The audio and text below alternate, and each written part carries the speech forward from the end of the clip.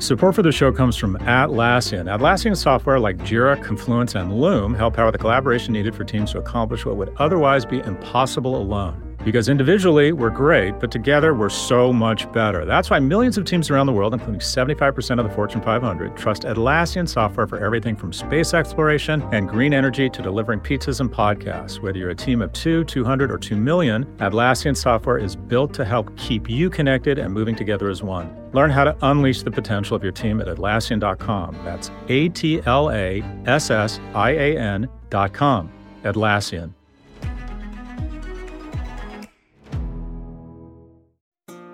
This episode is brought to you by State Farm. If you're a small business owner, you know that it isn't just your business, it's your life.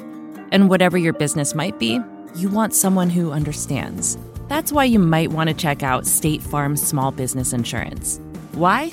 Because State Farm agents are small business owners too, living and working in your community. That means they know what it takes to help you personalize your policies for your small business needs. Like a good neighbor, State Farm is there. Talk to your local agent today.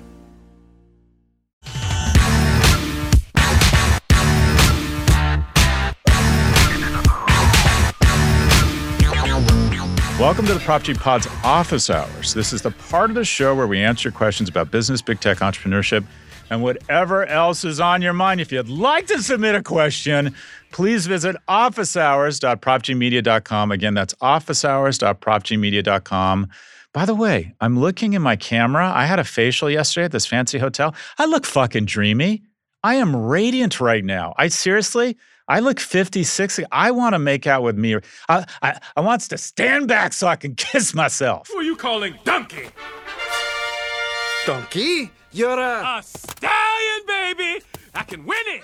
Anyways, office hours. I do not see these questions or listen to them. You're getting the authentic, real dog. Question number 1. Hi, Scott. My name is Whitney. I work for a global hospitality company. So as I look at Adam Neumann's concept for Flow and his plan to disrupt the global rental housing market, I actually think it makes a lot of sense. I believe there's a segment of consumers that would be very attracted to this hybrid space that's blending residential units with the flexibility and consistency of a global hotel chain. While Mr. Neumann seems to have the advantage of more easily raising capital than most founders, I think he's missed a key opportunity here. If his strengths are in branding and vision work, and not operations, as we saw with WeWork, Flow should be built on a franchise model to shift the complexities of property management to more experienced investors. What's your perspective on this and on the franchising model in general? Whitney, thank you for the thoughtful question. So just some background. A16, or Andreessen Horowitz, has invested $350 million. It's their biggest check ever in Flow. So a third of $1 billion, which values Flow at $1 billion. So it's a unicorn right out of the gates. Flow is expected to launch in 2023. Neumann has purchased, I think it's about 3,000 apartment units in Miami, Fort Lauderdale, Atlanta, and Nashville, kind of where cool young people are escaping to. According to the New York Times, Flow will be a branded product with community features, operating the properties Neumann owns and providing its services to a third party. So first off, let's talk about the concept, and then let's talk about the business model, or the kind of the construct. I think it's a great idea. Brands are meant to be shorthand that helps conduct diligence for you. When I go to London, or I used to go to London on business, I would stay in the aughts. I would stay at either the Four Seasons or the Mandarin Oriental. Why? 1, because someone else was paying, and 2, I don't know anything about London hotels, but I know if I stay at a Four Seasons or a Mandarin Oriental, it's going to be on a scale of 1 to 10, at least an 8. And then what happened? Social media came along, and the Social Graph and TripAdvisor, and I would find out that the Connaught is more my speed, or the Barclay, or the small group of hotels from the Ferndale group. And all of a sudden, the need for brand equity, and essentially my job as a brand strategy professor, has declined in importance, because that diligence is no longer needed as much, because we have these weapons of mass diligence called Google and Facebook and TripAdvisor. However, there is no branding in what is one of the largest asset classes in the world, and that's residential apartment units. If you're moving from Atlanta to Denver, and you like the way your apartment, the management of your apartment rolls, you like the amenities, you like the look and feel, you like the aesthetic, you like their approach to your community center, rec center, or the technology. Maybe you just want the same technology in every place. I'm a customer of something called Inspirato, which is essentially a timeshare. It's sort of hotels, but it's houses. And if you roll with kids and in-laws and dogs, it's so expensive to stay at a nice hotel because you kind of need 3 rooms. So you rent a house, but it has hotel-like amenities. And what they do is they rent houses or do long-term leases from people who own second homes. They put their own furniture in there. But one of the things I love about it, in addition to the services and the hotel services, they clean your house every day. You show up and they have the right beer that you want. Burger for me, or an elegant IPA. That's how I roll. But anyways, and then they even make reservations at restaurants knowing the kind of aesthetic you have. And that is old, pathetic guy who wants to hang out with younger, hotter people than him. Everyone. Anyways, but they get it. And the consistency, the positioning, the type of property, the technology. I know how to operate the fucking remote in these places. And I like that whenever I go to a new house because I love TV. It's my hobby. I'm good at it. And I want to know how to turn on the TV without trying to figure it out and operate the music and even just the consistency around the tech. It's the same password for the wireless in all these places. So when I show up with my computer, it auto connects to the internet. That does not exist. That exists in hotels.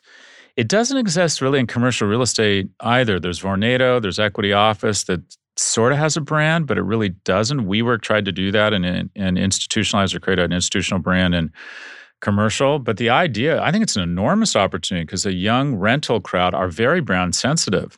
So to do that, to bring a consistent brand positioning to residential apartments just makes all kinds of sense. It's a great idea. Now, the reason why I don't think this will work is that Andreessen Horowitz isn't interested in the long-term, thoughtful operations and execution of a residential real estate business. What they're going to try and do here, in my view, is put a layer of bullshit publicity and technology on top of this thing and try and get an outsized valuation. And the fact that they're investing $1/3 billion, my guess is that Adam has paid a premium to aggregate 3,000 units as quickly.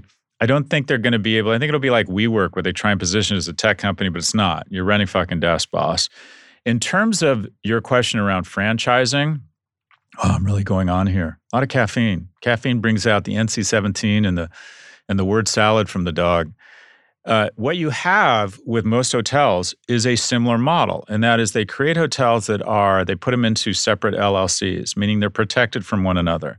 Then they find a rich guy who wants to own a hotel, and he finances it. Michael Dell owns a bunch of Four Seasons. I think he owns all the Four Seasons in Hawaii, and there's more psychic income there. It's like owning a Ferrari dealership. If you buy a Ferrari dealership, you get a 2% return.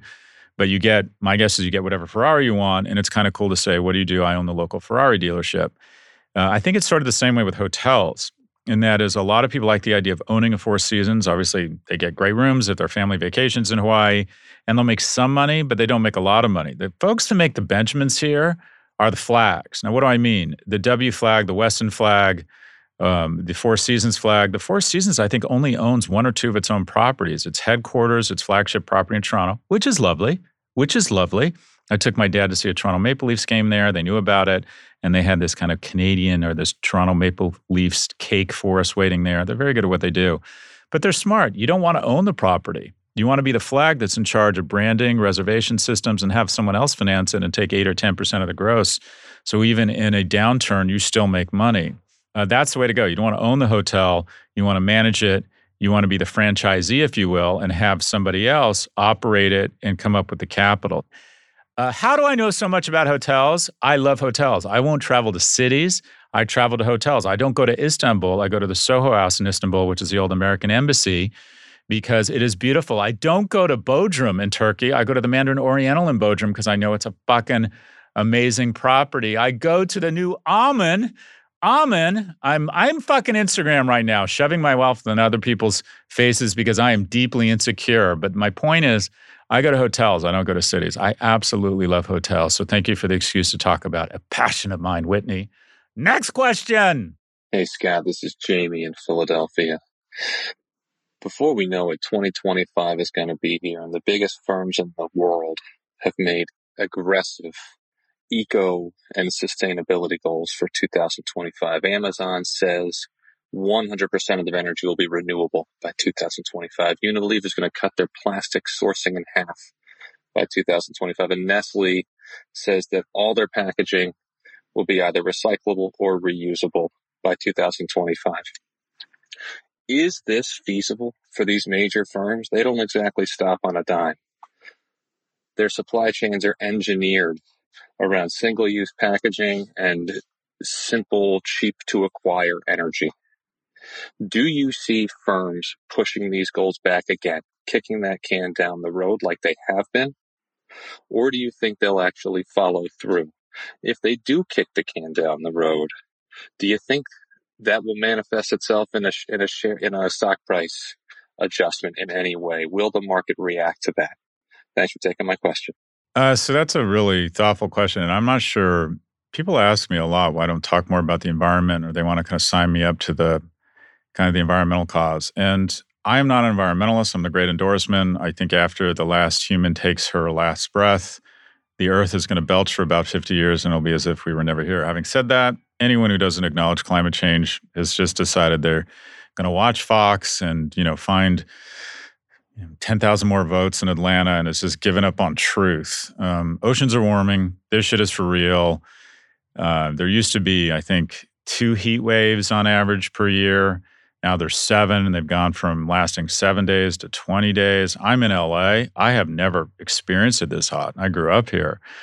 It seems to me we've hit a tipping point. Consumers will ultimately drive the change here, and it does seem as if sustainability is just a key criteria. There's price, there's product, there's how you treat your employees, and kind of every day shifts up in terms of criteria how sustainable the company is. So I think they'll accomplish this, and there's so many firms now helping firms like Unilever get to more net zero.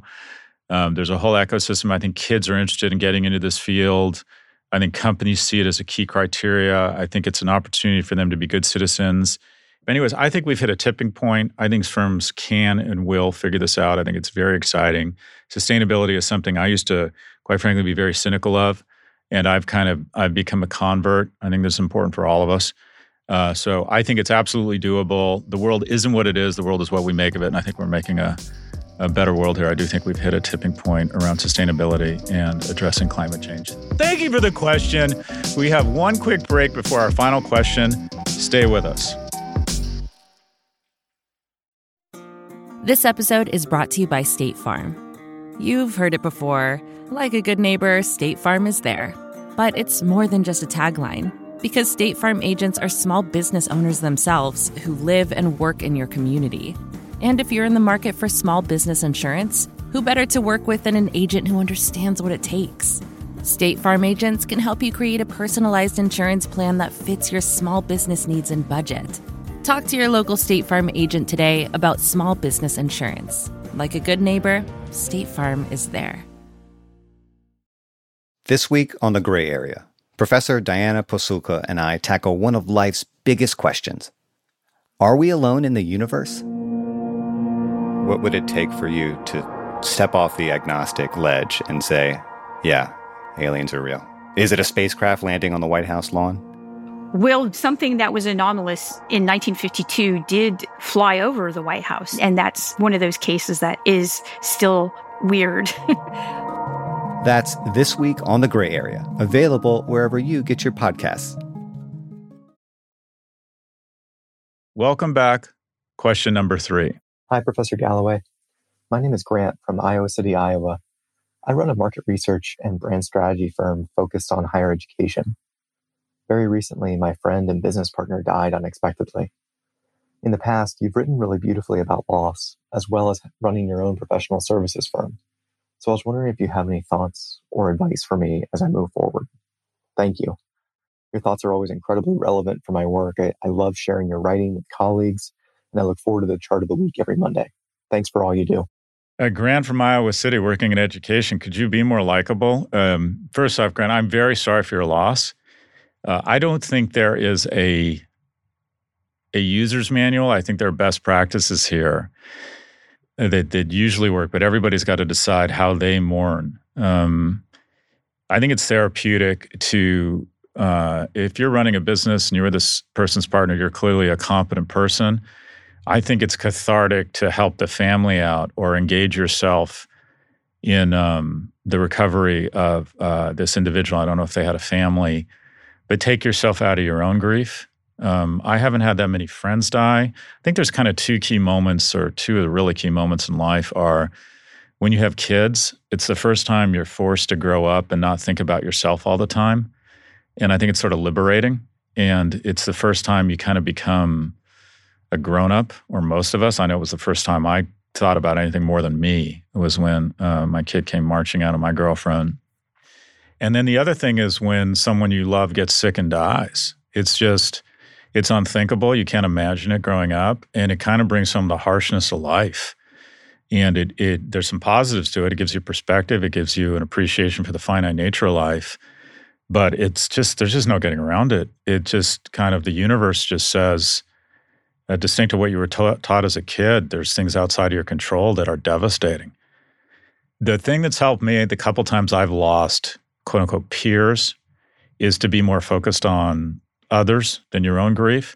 The other thing is, in terms of your own mourning, give yourself the right to mourn, but put a statute of limitations on it. And that is, if you go through a divorce, I would say the first year is terrible, and you think you're okay the second year, but you're not. But within 2 years, if you're not kind of back trying to establish other relationships, having repaired relationships, or have good relationships with your kids, or be economically back on some sort of track, you should seek outside help. And I think when someone you care about passes, I think you give yourself a certain amount of time to mourn and use whatever tools you can to help get through that mourning. But if you're not out of it, if you find you're stuck, unable to move on, unable to work, unable to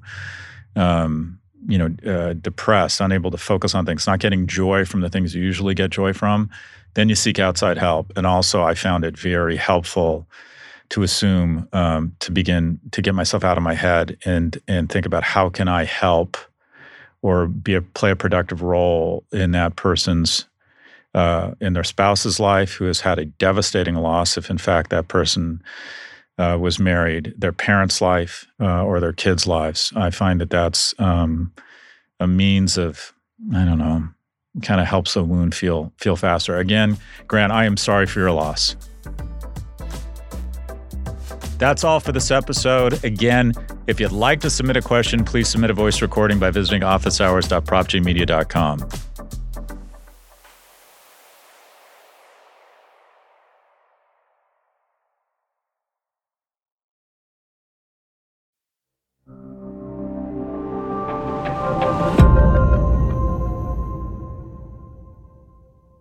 It was one of those heat waves on Sunday where it was so hot midday, I turned into an old person. And in my hotel, I was obviously scared to go outside, but I was actually starting to get paranoid, like, what if the electricity goes out? And I'm in here and they find me 7 days later, like melted, clinging to a bottle of water in like some fake makeshift ice bath. That's how you think when you get old. Anyways,